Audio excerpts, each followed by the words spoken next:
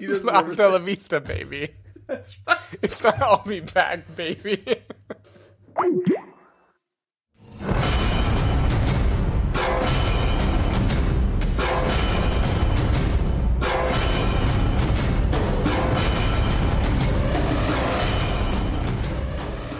Hello, everybody, and welcome to the Spoiler Warning Podcast. This is review number 578 with a review of Terminator Dark Fate. I'm Christopher Schnese. And I'm Stephen Miller. And if you're joining us for the first time, the Spoiler Warning Podcast is a weekly film review program. Each week in the show, we're going to dive in, debate, discuss, and argue over the latest film releases coming to a theater near you. This week, we are talking about the latest in the Terminator film franchise. It is a new film. It's sort of a direct sequel, I guess, to Terminator 2, and technically the events of Terminator 1. Yeah, we're here to talk about it. But before we get started, there's one little question I have for you, Stephen. We're getting ready to go see a film tomorrow night that involves de-aging. Yep. There has been de-aging in a bunch of the Marvel films. There's definitely a small scene in this film that involves de-aging. Mm-hmm. What are your thoughts on de-aging? Have you arrived at the point where you're like fully in and it's not like crazy anymore? Or are you still in the like, whoa, this takes me out every time I see this young version of this current aged actor? Like, what are your thoughts on de-aging? This is a good question. I think I'm okay with de-aging if it is done in a short period of time. If I'm not expected to have a dramatic connection with the character being de-aged, then I'm cool with it. If it's literally to be just a flashback and not like de-deading a character or showing a younger character for the entire film. Like in this movie, for instance, I didn't even think about the fact that it was de-aged until after the movie when I was like, oh yeah, wow, that was pretty good. Like they did a good job of that. Yeah. But I think if I were asked to emote, like feel on behalf of that character, then I would hold it to a much higher standard. But I think for at least for bringing back someone of a bygone time for like a short flashback, I'm totally fine with it now. Yeah. We will find out tomorrow night to what extent am I fine with it over the course of a 3.5 hour movie. Before I say my piece about this, so we are seeing The Irishman tomorrow night, and that is a film that involves de-aging, but it still weirds me out because it's not all the way de-aging, right? It's just like a decade de-aging. It feels like they're still old. Yeah. They're just not as old. And it's like, I'm sure it'll be fine in the film, but knowing nothing about the film except for the first teaser for The Irishman, or I guess technically the second teaser since the first one was just a bullet falling. I haven't actually watched it. I actually haven't seen any clip from The Irishman as far as I know. I feel like, unless I'm crazy, it's like they're all being de-aged to like still our parents' age, which just seems like a funny concept to me. Yep. That is funny. Like I liked in Captain Marvel, I liked the de-aging there because it felt like subtle enough that it didn't bother me. Yeah. So maybe this idea of like de-aging someone to being an old person from 15 years ago, like I can live with that. And also neither of us has seen Gemini Man, so that would be another good test to see this situation. But yeah. I'm waiting for it to come out in 120 frames per second iTunes. But yeah, so for me, I'm now on board with I honestly, I was on board with de-aging for a while. I think it's been used successfully, like even seeing like young Tony Stark in whichever Avengers film that was, or Iron Man film, which I forget what it is. Was it a Spider-Man film? I don't know. I don't remember. One of the films had him in it, de-aged, but I think it's being used in a nice way because it's moments when your only other we've all hated seeing in movies like really, really bad age makeup, and I feel like this de-aging has gotten good enough to the point where like, yeah, go ahead and throw a little flashback that shows his memory. You don't have to shoot somebody like a stunt person from behind so you can't see the face. Go ahead and spend the budget to have like 30 seconds of this young person in this shot. I like where it's going now, and it doesn't feel creepy anymore to me. So can they age properly with CG? Because I feel like even this Terminator movie has made me question whether they know how to do that or not. Was anybody aged in this? Yep. There is a flash forward that takes place. I mean, and the person looks the same fucking age. No, exactly. Like, I don't think they were. I think they tried and failed. I don't think they were digitally aging them. I think they just gave them a different hairstyle. Okay. I feel like I've seen so much technology, and I get that de-aging is a harder problem because you do not add to, for the most part, you don't add to someone to make them younger. You subtract, right? I don't know how it works.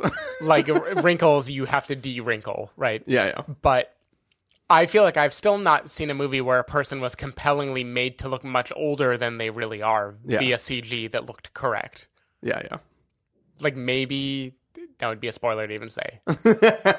Yeah, I don't think I've seen it. All right. Well, that isn't settled yet until we see the film. That is.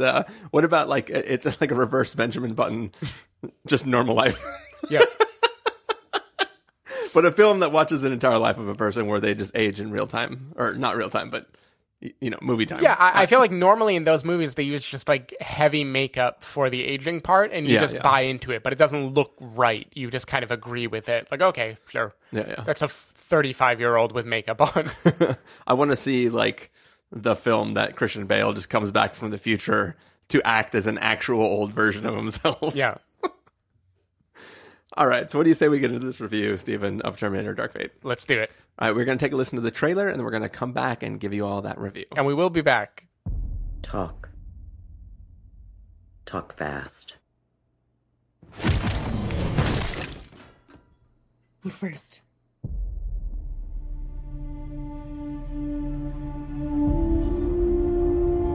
My name is Sarah Connor.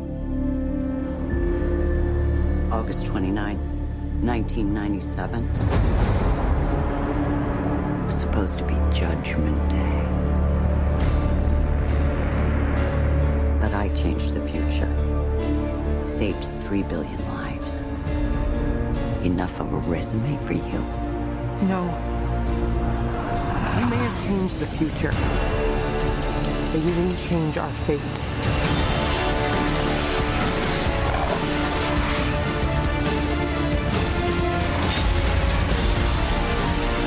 I know you're scared, but I'm here to protect you. Never seen one like you before. Almost human. I am human, just enhanced. Why do you care what happens to her? Because I was her.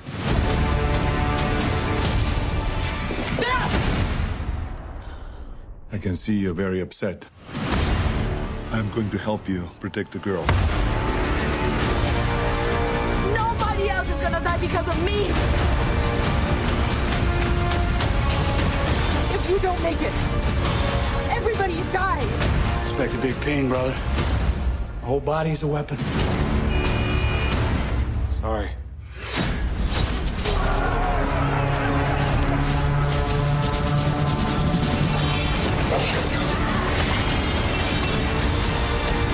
When this is all over, I am going to kill you. I understand.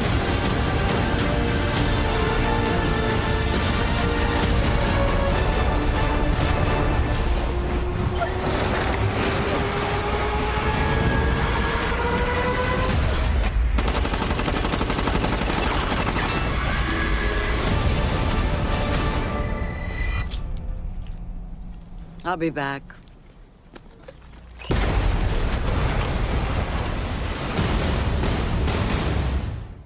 All right, so that was the trailer for Terminator Dark Fate. As we said, it's the latest film in the Terminator franchise. Basically, a long time ago, these machines rose up, and then they were sent back in time to try to kill this man, John Connor, who was going to grow up to be the leader of the Resistance.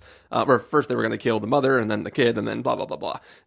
But anyways, so that whole fate, which I guess was the light fate, had been diverted, stopped from happening, and everything seemed all hunky-dory until modern day when another new, more advanced Terminator has come back in time to kill a new person, not anybody in the Connor line, but this new character who we've been introduced to for the first time. And alongside of that traveling back in time, there has also been sent not a good Terminator, but a good human who has been enhanced cybernetically, who is there to try to fight off the bad Terminator who's trying to come kill these people. Yep. The Rev 9. The Rev 9, which I assume came after Sequel to the Revenant. after 8 other Revs. I don't think that name is as cool as they think it is. Nope. Maybe it's an acronym and it doesn't actually stand for like Revision 9, but it's like Rev, reconnaissance stuff. Yeah. Stephen Miller, what did you think of Terminator Dark Fate? So when Terminator Dark Fate started, I was trying to put my finger on like what did it remind me of, and Terminator 2 Judgment Day. No, it reminded me of the new Halloween movie, and the idea. It does a lot. Yeah, because like the idea is like Michael Myers. What does he represent? Right, he's this kind of persistent, unstoppable force of evil that just keeps coming and coming and fucking coming. Right. And like Halloween was all about like the exasperation of Jamie Lee Curtis. She's like, I've dedicated my whole life to this thing. I'm going to stop it. I'm not even going to have joy in stopping it anymore. I'm just like a war-torn, whatever. I'm like a rugged person who just like my life is now this stupid thing that I have to keep killing. Yeah. And I feel like that is Linda Hamilton in this movie. Is like we have a villain who is not interesting at all. Like I'm going to put my cards on the table. I think this villain fucking sucks. This villain is the Terminator 2 villain with almost nothing new added, except there's it's the Terminator there's like 1... another half of him that comes out occasionally. It's the Terminator 1 villain and the Terminator 2 villain in one, Steven. Yeah, sure. Never in the history of the Terminator franchise have you had two different types of Terminators in one Terminator. Sure. How could you not think that's awesome? Yeah, okay, whatever. He's a merged conflict between Rev 8 and Rev 9, I guess. But there's just something about, like, it is the same guy as Terminator 2, right? He's, like, somewhat liquid. He runs funny. Yeah, he runs funny. He has a stoic look on his face. You try to shoot him, and he just, like, glorbs around it. You think you killed him, and he always comes back stronger. And I think what got me about this movie, because the Halloween movie, I kind of, like, I had fun with it. I enjoyed it. I don't feel like this movie is having any fun. And maybe it's just that I was not in a good mood watching it, but I did not feel any joy. Like, the moment this movie started, the Terminator has come down. I know what he's going to do. I know who he's going to fight. I was immediately like, okay, all right, give me the chase scene. Okay, cool. She's going to discover that all right, great. You're on your mission. Oh, he's coming back. Okay, fine. It just felt so, like, perfunctory and rote and, like, completely lifeless to me. Like, I had almost no moment of even, like, vaguely enjoying this movie. I did enjoy when Linda Hamilton first shows up. There was some fun of that. Just the fact, right? Like, the time of watching time have passed between Terminator 2 and now. Like, there's some joy in watching that character be back in this universe. When Arnold shows up, I also, like, enjoyed that a little bit. But I feel like the plot of this movie doesn't matter at all. The arc that Danny, the main character, goes on, we all knew the ending like 10 minutes into this movie, but they play it out as if we could have never imagined it till the very end. Yeah. You know, every character's dialogue, I feel like, is so flat and shitty and completely boring. And the set pieces are, like, big, but I didn't care. I couldn't make myself care about this movie. I felt like it was just a movie that, like, it wanted to retread everything the original Terminator did and, like, do nothing new or fresh or exciting or fun with the franchise. And again, I fully admit that maybe I was just not in a mood to have fun. Maybe if I were really amped up for this movie, I would have had a blast. But I felt like I was being lectured to by someone who had, like, nothing new to say in the last 25 years. And it just was a bummer to me. I did not have fun with this movie. I felt like it shoehorned in politics in a way that I thought was, like, not earned and not well deserved. Like, someone's being replaced by automation in the beginning, but also we get some Eagle Eye bullshit about, like, phones and how data is everywhere. And oh my God, what if the Terminator has data? They crammed a border crossing into this so we could have a line about people being in cages. Like, then, like, they weirdly go into, like, Texas gun hoorah. Like, I don't even know what this movie wants to believe anymore, but it really just felt like, it felt like if an alien was like, all right, we need to make a sequel to the Terminator movie. Yeah. Let's take every piece of T2 and just, like, reorchestrate it in a way that feels 2019. And I was just not on board for this movie. I wanted it to be over, like, 5 minutes into it starting. Yeah. I feel like in a vacuum, the film maybe could have been seen as all right, potentially.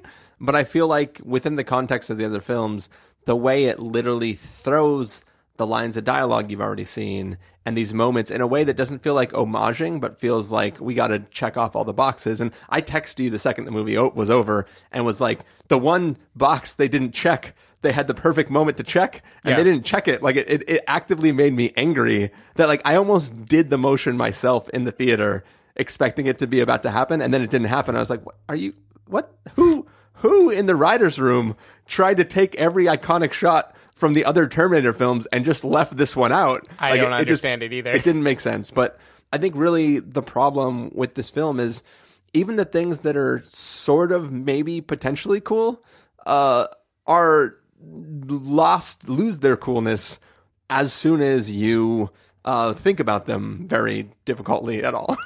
Like, for instance, I mean, like you said that the new Terminator is dumb. I don't think that it's dumb. I think that it's a really cool concept, right? It's literally the scary parts of both Terminators in one, and it's a Terminator that is one being that can theoretically act independently of the two parts and can kind of do whatever like, it's what want. are the rules of it? Is it just two? It's like fixed at two? I don't even understand what it can control and what it can't control in that. Is it weaker when it Well, it's a physical body. itself? It's the physical body for the strength and like the pure rigidity, and it's the liquid metal body for all the stuff that makes that cool. But it's essentially a thing where like different parts of it can function in different ways. It's a cool idea. I actually like the design of how the head cavity is sort of empty, and that's sort of where like the mass of the like electric metal whatever sticks in and goes. One of the things that I think is dumb is this idea that only one of the two halves has a power core or something like that. I don't know. Maybe we can get into it a little more in spoilers, but there are just some very stupid things that if you kind of like, you go like, oh, that's a cool design. And then you go like, but how does it function? Or as you said, what are the rules of it? And then you kind of go like, okay, whatever. I'm not supposed to think about that. And I think that a lot of stuff in this story feels that way. For instance, Terminator 2 there is this new kind of Terminator that is sent back in time to kill John Connor. So the good people, or I guess John Connor himself, rewires the original bad Terminator and sends him back in time to protect himself from the new bad Terminator, right? Yep. In this film, we can't have it be exactly the same. So why don't we make the new bad Terminator this new kind of invented Terminator, and then instead of sending back an old Terminator, we'll create a new human who is by all accounts weaker than a Terminator with some very, very heavy flaws that will take her out of commission left and right all the time. In kind of hilarious fashion. Yeah, it's the most ridiculous. It's like literally like, look, we got this thing. It's super powerful for about 45 seconds. If you can't kill it in 45 seconds, then you're screwed. Like, my love life.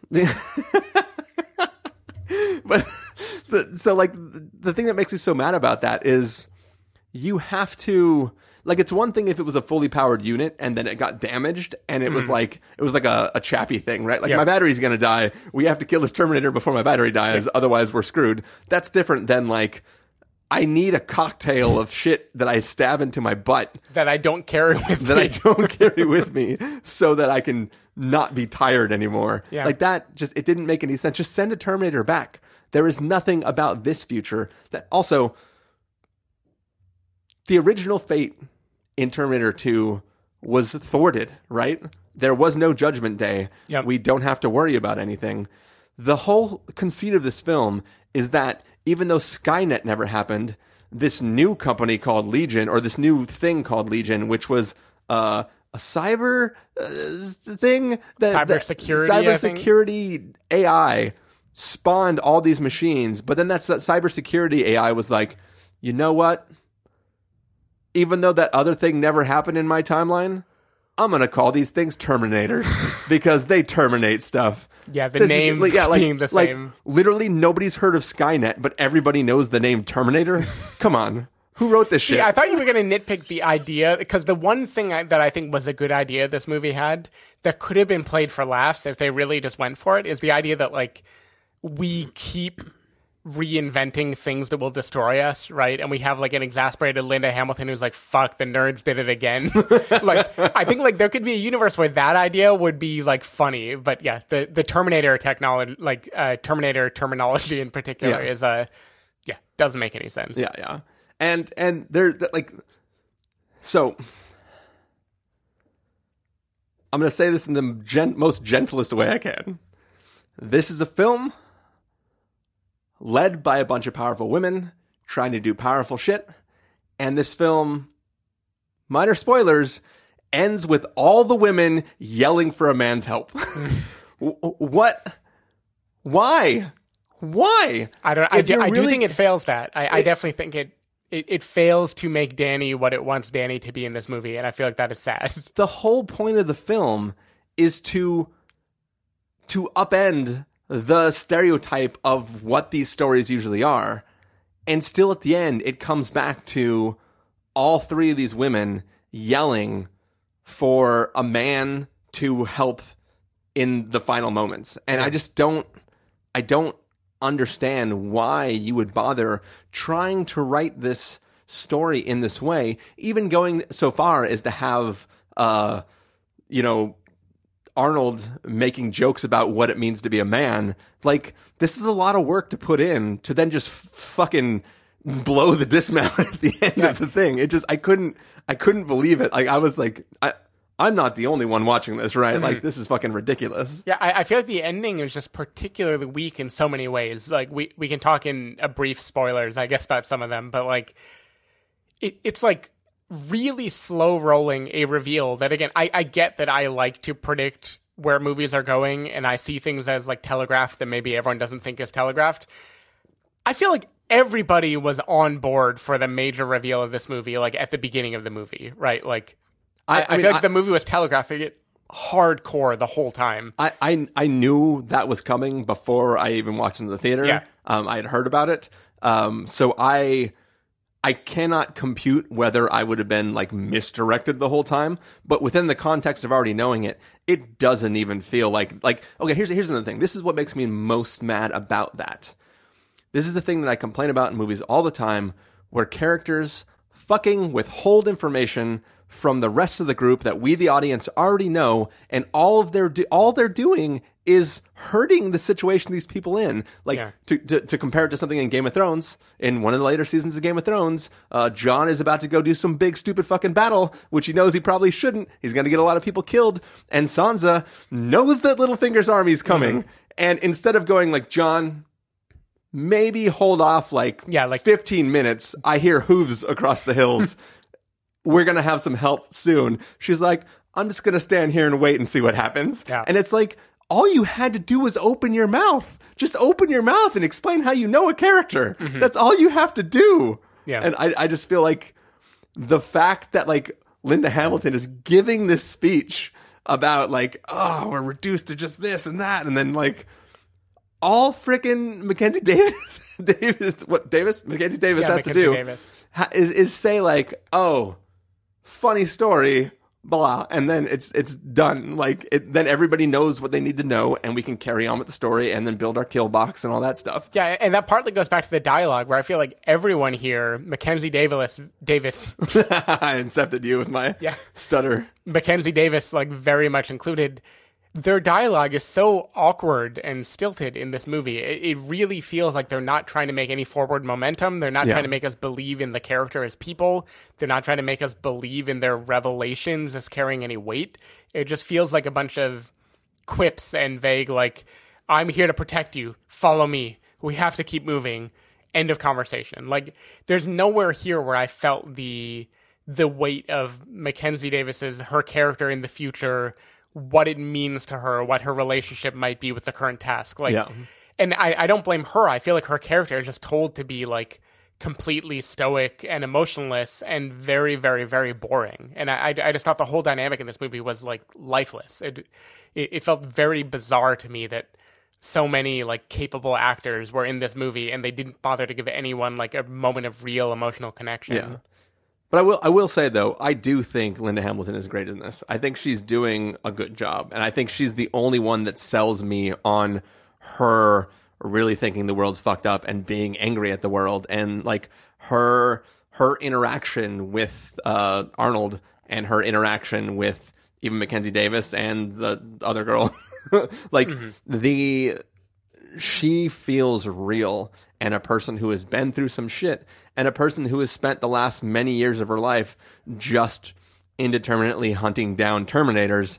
And I think she's great. Like she is in the movie she wants to be in, and I think everyone else is sort of sleepwalking through her experience and not putting in the effort or really putting in the. I mean, charm isn't quite the right word, but I did feel Linda Hamilton. There is a scene where she's just sitting on a log and sort of doing like the sad Keanu thing. Yeah, and like I felt it. I felt it. Like, see, I think she does well in the movie with what she is given, but I feel like the movie plays her almost as a punchline, where she is the crotchety is not the right word, but she is the person who comes in who is just like the wet blanket on everything, and she's the like, I've seen this all before, what do you want? And I feel like the way the other members of the cast play around her turns her into being like a stock character almost, where she's like the like eternally pessimistic, eternally like, I've been here before, I've seen this, I know everything you're going to tell me.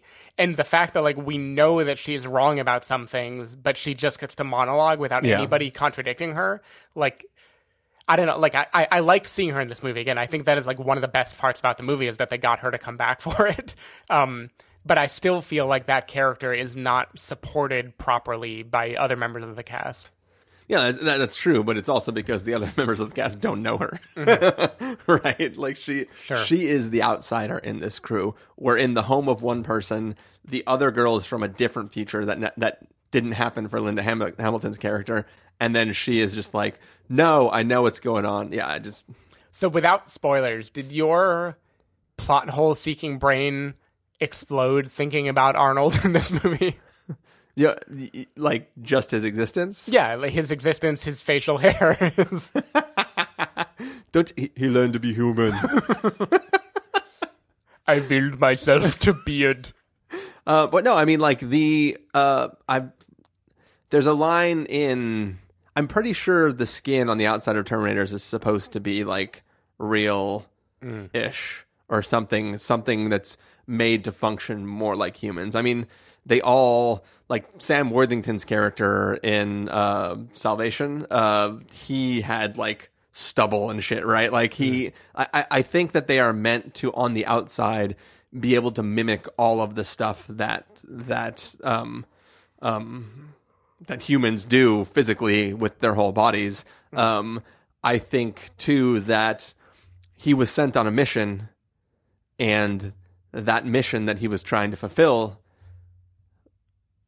you know, he was sent to a time that prevented his future from existing, so he was never supposed to function for that long. So I can envision in my head a way where he was diverting essential weaponized subsystems to only work towards skin, you know, aging and facial hair growth and stuff like that. I don't know. I was fine with it in concept. I didn't. Again, I was just so off board the movie already by the time he showed up.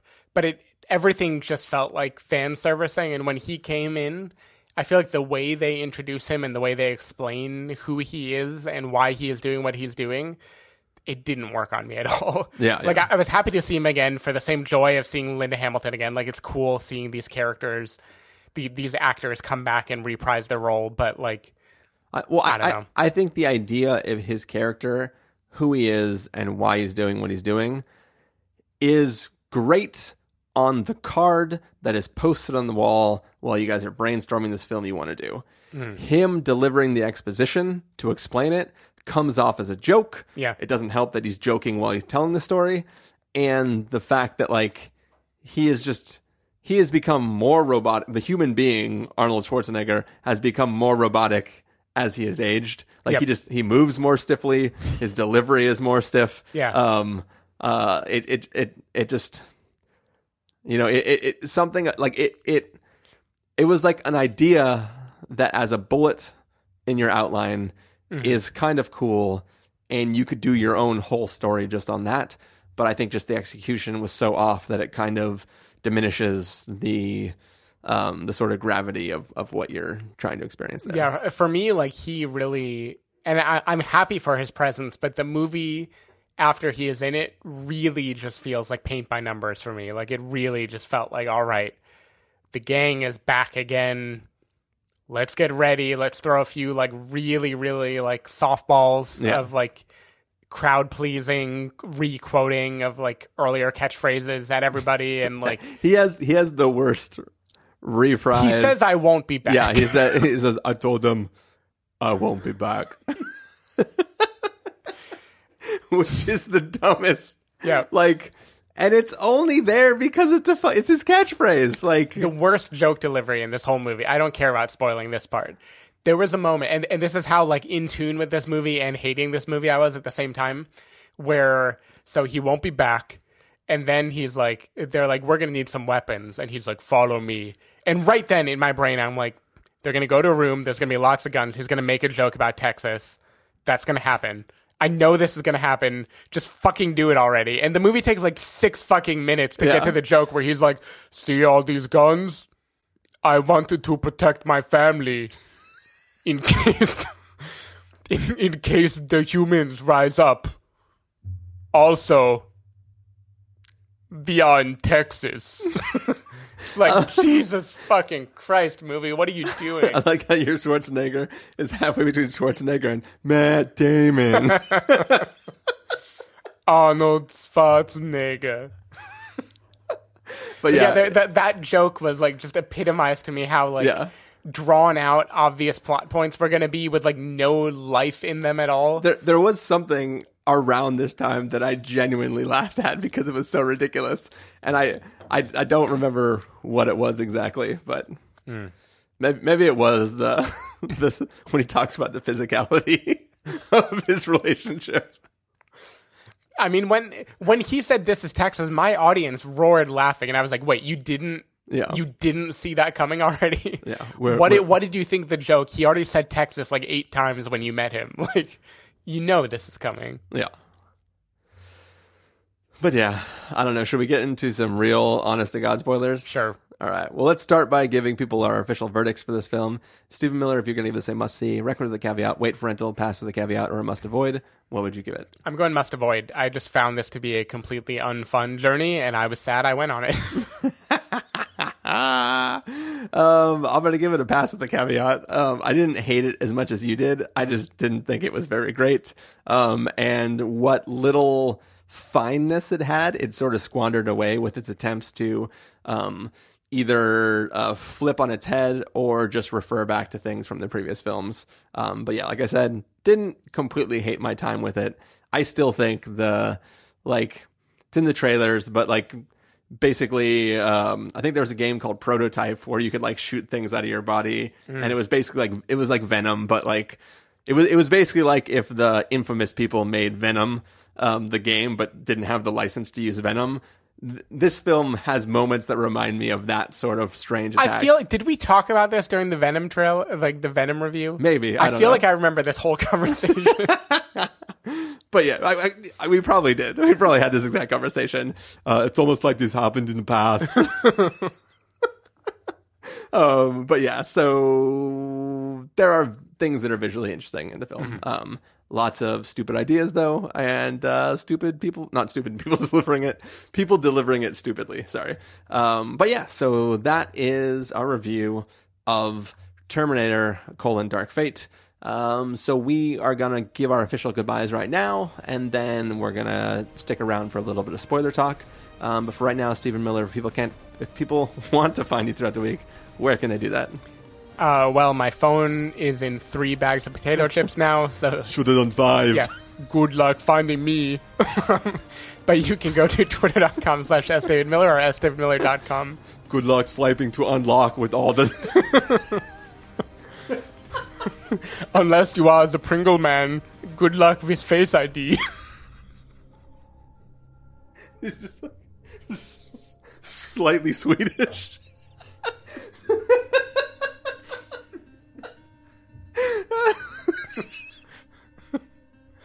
Hello, Herr Pringle. Is this your telephone? Well, people can find me at ChristopherInRealLife.com or Twitter.com/ChristopherIRL. You can find the podcast over at thespoilerwarning.com, where you can get a bunch of the back episodes of the show. If you want to subscribe to the podcast, you can do so on Overcast, Stitcher, Apple Podcasts, or wherever podcasts are found. If you want to know when the episodes go live, you can follow us at Twitter.com/SpoilerWarning, Facebook.com/TheSpoilerWarning, or Instagram.com/TheSpoilerWarning. If you want to get a hold of us directly, you can send an email to fans@thespoilerwarning.com, or you can use the contact form on our site. Music for this episode will come from the soundtrack to Terminator Dark Fate that's playing right now. We are going to take off for a quick second. That music's going to fade up, and when the music fades out, you will be in Judgment Day, where we take on this little film and try to rip it to shreds. Yep.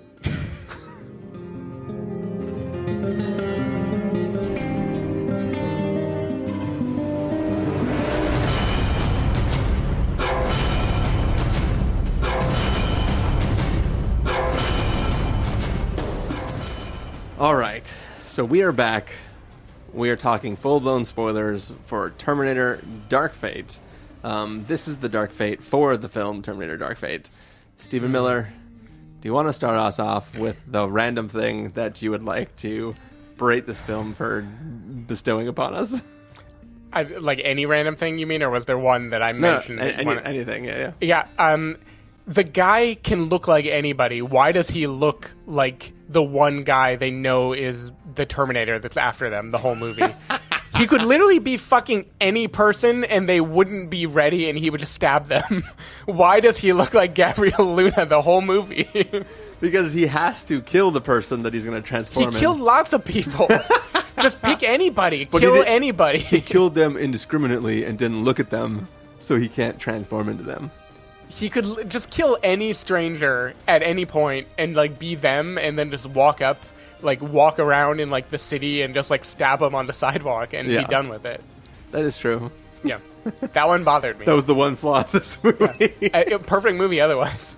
But no, I mean, especially because, like, he already showed that he wanted to shapeshift. Like, he pretended to be their dad. Yeah. There's a time, I swear, when the only reason he pretended to be her dad is because in Terminator 2, he calls with the voice of the dad after stabbing him through the mouth through the milk carton, which was a rad death. Oh, yeah. I mean... Yeah, everything about Terminator 2 is, like, genius compared to this movie. Yeah. But I feel like later he's having his underwater fight with Arnold, and I thought the movie is telling me that it, like, took a part of Arnold's arm and now he can shapeshift into Arnold. I guess that wasn't the visual. I felt like he took Arnold's hand and then he moved in a way that made it seem like he was shifting. Steven, I know you're trying to be angry at the movie, but I'm angry at you for thinking that a liquid metal dude can't just shapeshift into looking like a liquid metal dude. Well, apparently he can't. I don't know his rules. Nobody knows his rules. All I know is he looks like the guy that they just see from a mile away and are like, oh no, that's the Terminator. We better run. Time travel, I know, never makes sense in the Terminator movies. Yeah.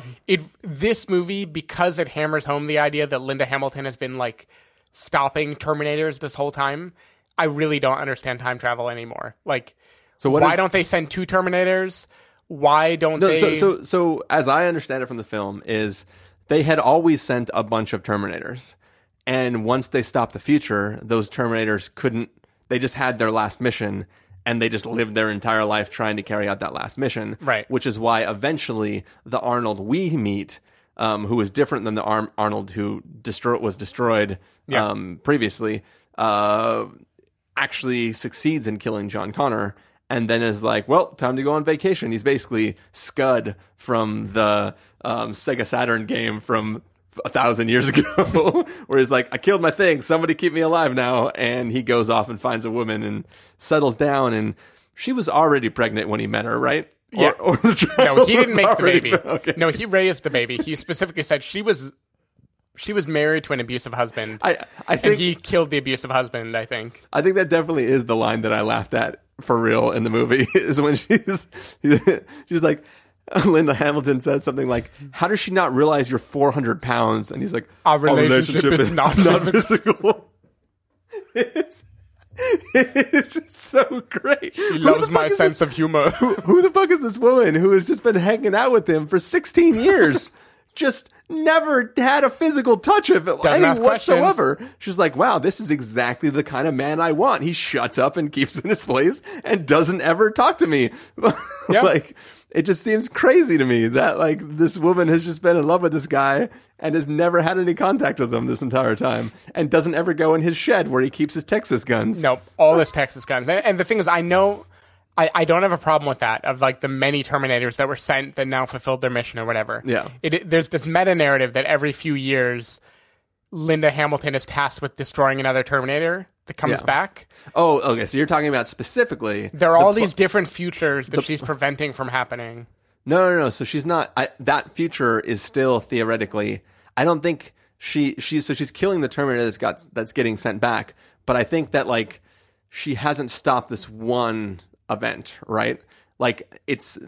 Like, you think they're all this Rev 9 type thing being sent back in different times? I think that they have continually been sending these robots periodically. So like in Genesis with Jason Clarke, like I'm pretty sure in that film they were continually sending people back until like the future got changed, right? So I think that like there is I don't think that every time that she's done that, this like it's all these different fates that have been changed. I just think that they keep getting sent back and they keep getting killed, and I don't know it. But like I was fine with this idea that like when somebody is sent back, it sends the shockwave beforehand that Arnold is like picking up and then registering the coordinates and the time of when the actual teleportation is going to take place, and then he's sending that to her. I was sort of fine with that sort of wishy-washy, they've been working together the whole time sort of thing. I just kind of, at that point in the film, I was kind of just like, give me more action scenes because there's nothing else. So and this is as someone who, I'm sure I've seen some of the Terminator sequels post Terminator 2. I don't know which they were. I know I've seen like, in college, I remember watching 1 or 2, but I don't remember the lore enough. Like, okay, the concept of Terminator 2 is like a robot is coming back to kill John Connor, so another robot is sent back to protect him. No, so Terminator 1 is a Terminator's coming to kill Linda Hamilton. Right. Terminator 2 is they're like, she's too hard to kill. Yeah, we're going to get the kid. Let's get the kid. Right. So in the future, John Connor reprograms the original Terminator, sends it back in time to kill the T-1000. Right. And they start fighting. But I believe that in the end, both get destroyed except for Arnold's hand. Right. Which is, I guess, maybe another reference to when the machine rips off the end of his hand in this one. I don't know. But the whole thing is, the whole shocking reveal is that Skynet, the company that created Skynet, finds the hand and uses that as the basis for designing that model of robot, which then brings about. So it's like, in trying to stop it, they created that future. Well, because I wanted to say in particular that why not, if you're playing with time travel, go back and stop Skynet from existing intentionally rather than like on accident in the periphery while you protect one character in a past that doesn't exist yet from another person altering the past. Well, I think that is the transition that happens in that film. Yeah. That like they're like, oh shit, this is going to keep happening. What if we just stop Skynet? And then they go for that. Yeah. But in trying to stop Skynet, they give Skynet the technology. Yeah. It just seemed, and because this movie made me think of that too, where it's like, Legion, why aren't you with your time travel powers just like going back and stopping Legion from existing? Yeah. Why are you just going back to protect this like girl that will become the hero, and we know she's going to become the hero from like the beginning of the movie? Like, why is this fight only happening here? I get for parallelism why it's happening, but like this movie just begged the question so many times, I felt like, because the way they talk about the inevitable future sounds like they don't live in a time where time travel exists. The dark fate, as you might call it. Yeah. But see, the real thing that's going to burst your noodle or whatever the line is. Oh, my noodle, shit. Crisp your cookie, break your cookie, crumble your cookie? What's the line from The Matrix? I don't know. But the real thing to think about is, would she have become the one if she hadn't got all this training from all these people? If Diego hadn't been killed in that truck?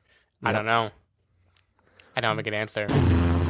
Explosion. I am one of the people that actually likes in one of these sequels, I wouldn't even call it a retcon because it's just coming up with an explanation for something that we haven't really had an explanation. Nothing has changed. It's just like a little extra bit of insight. But essentially, the reason John Connor becomes the leader of the Resistance is because he was told, get to this bunker and you will be able to get help.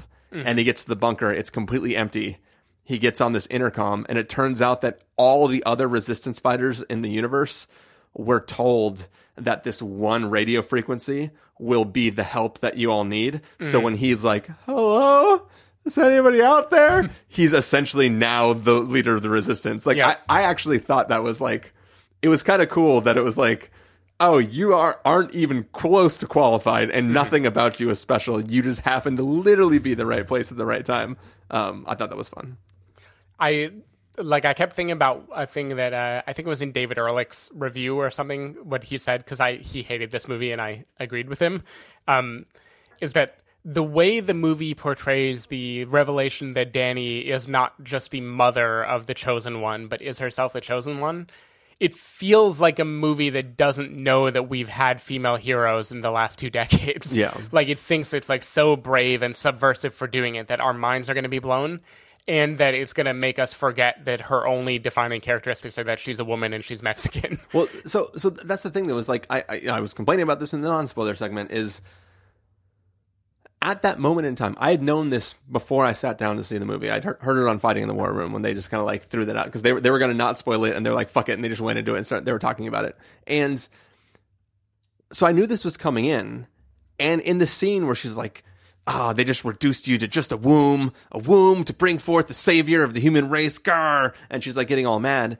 And I was like, oh, this is where Mackenzie Davis is going to tell her. And I was like, this is a short amount of time to spend. Like, I was just like, they're just going to throw it out there and like usurped it right there. And and then all of a sudden she didn't say it. I'm like, why aren't you saying it? And she even has a thing where she's like, I won't tell you how I know this girl or something like that. I'm like, why are you withholding this information? Like, this does not benefit you in any way. You already know as much or as little as you need to trust Linda Hamilton. Why do you need to withhold information that can just help the party? That's all you have to do. Yeah. Like, I just don't understand it. Yeah, it doesn't make any sense. I also, thinking about Mackenzie Davis and her decisions in this movie, there's a decision at the end of the movie where she decides to give her life, basically. She's maybe dying already, but, you know, she literally sacrifices herself. So it's her like the power... bookend of when she was first destroyed, trying to carry her into the bunker. Sure. And then she's like, I volunteer as tribute. Yeah, so she decides to give her power source. So, it's fine. It's the end of a movie. Of course, Dani cries because of that. I hate when a movie doesn't balance its emotions with other emotional events that we've seen in the movie. Namely, like, Dani lost her brother. And her dad. Yeah, her brother and her dad.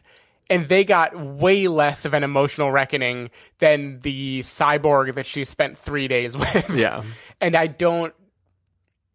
it wouldn't actually be a problem if I liked the movie, but because I didn't like the movie, then I just, like, that part, I was like, okay, fine, fucking cry in slow motion. Yeah. Also, they're trying to find an EMP so they can set it off so it'll fry all the circuits of this thing. First of all, that would have also fried all the circuits of Mackenzie Davis. Sure, yeah, she's gone. There's never a point in time where she's worried about setting off the EMP, so why is she worried about pulling out her power source? Second of all, I've already talked about how I think the design of sending a human that still needs insulin and a bunch of stuff back, like, I don't care if you're cybernetically augmented. If you can't function for more than 45 seconds, then you're useless to me. Don't send this person back in time. Why would they not just put a human brain in? Like, we've already had Terminator Salvation, where machines thought they were human. We have this. Canonically, we haven't. Yeah, canonically, we have this. You can have a humanoid thing that thinks it has a human brain and behaves good.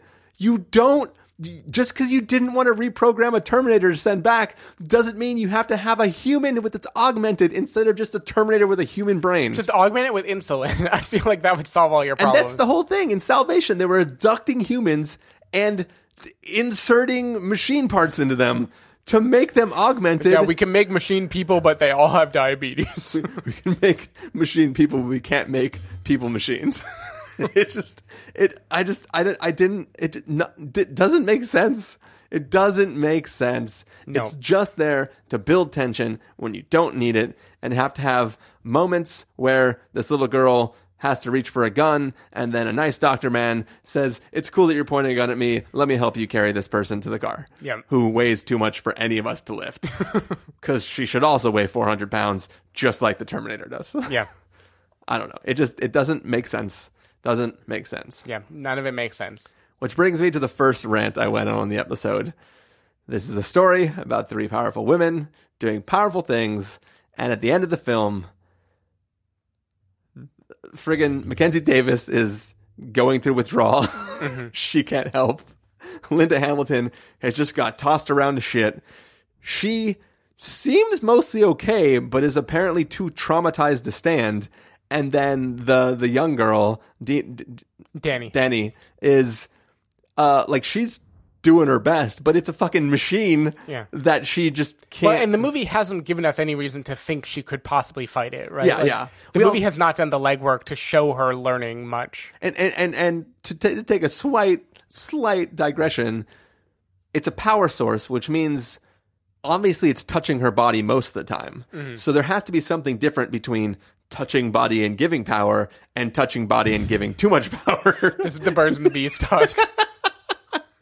She has, like, it's not like I thought when the Terminator, when Arnold was first pretty fucked up in when he was swimming in the water and shit like that, when he came out, I just thought they were gonna, like, use him as a nuclear reactor, especially when she was like, my power source, and I was like, oh, nuclear reactor. Oh, it's cool. The Terminator, who already is here to try to redeem himself, can give himself up and explode. No. We don't want a man to save the day. Yeah. So they put that off for no goddamn reason. Then they get to this point where, oh, we're not going to use our power source as a nuclear reactor, even though it's a nuclear reactor. We're just going to stab the robot somewhere in its metal body in a way that's going to overload its circuits but not damage anything else or myself while I try to stab it. And it's like, okay, that's fine. So she's trying to fry do it. its neural nets, Chris. yeah, my bad. But so she's trying to fight it. She can't. Linda Hamilton is on the ground with, like, instant PTSD, can't move. Arnold is incapacitated. Linda Hamilton is just yelling, Arnold, you need to wake up. I need you to save us. We are incapable of saving ourselves. Please save the day, Arnold. Please wake up. And it's like, nobody just... It was in Arnold's contract. Like, he needed to save the day in the end. It's like his version of Fast and Furious contract. Yeah, exactly. Like, I cannot lose a fight. Family. I couldn't, like... It just seems so, like, counter to everything the film had been doing up until that point. I just don't understand why that decision was made and why no one on set said, I've been cool with everything up until now, but here on page 64, it says, please help us. We are defenseless. Yeah. I don't, I don't know. Why? I don't know. It's unforgivable. Unforgivable.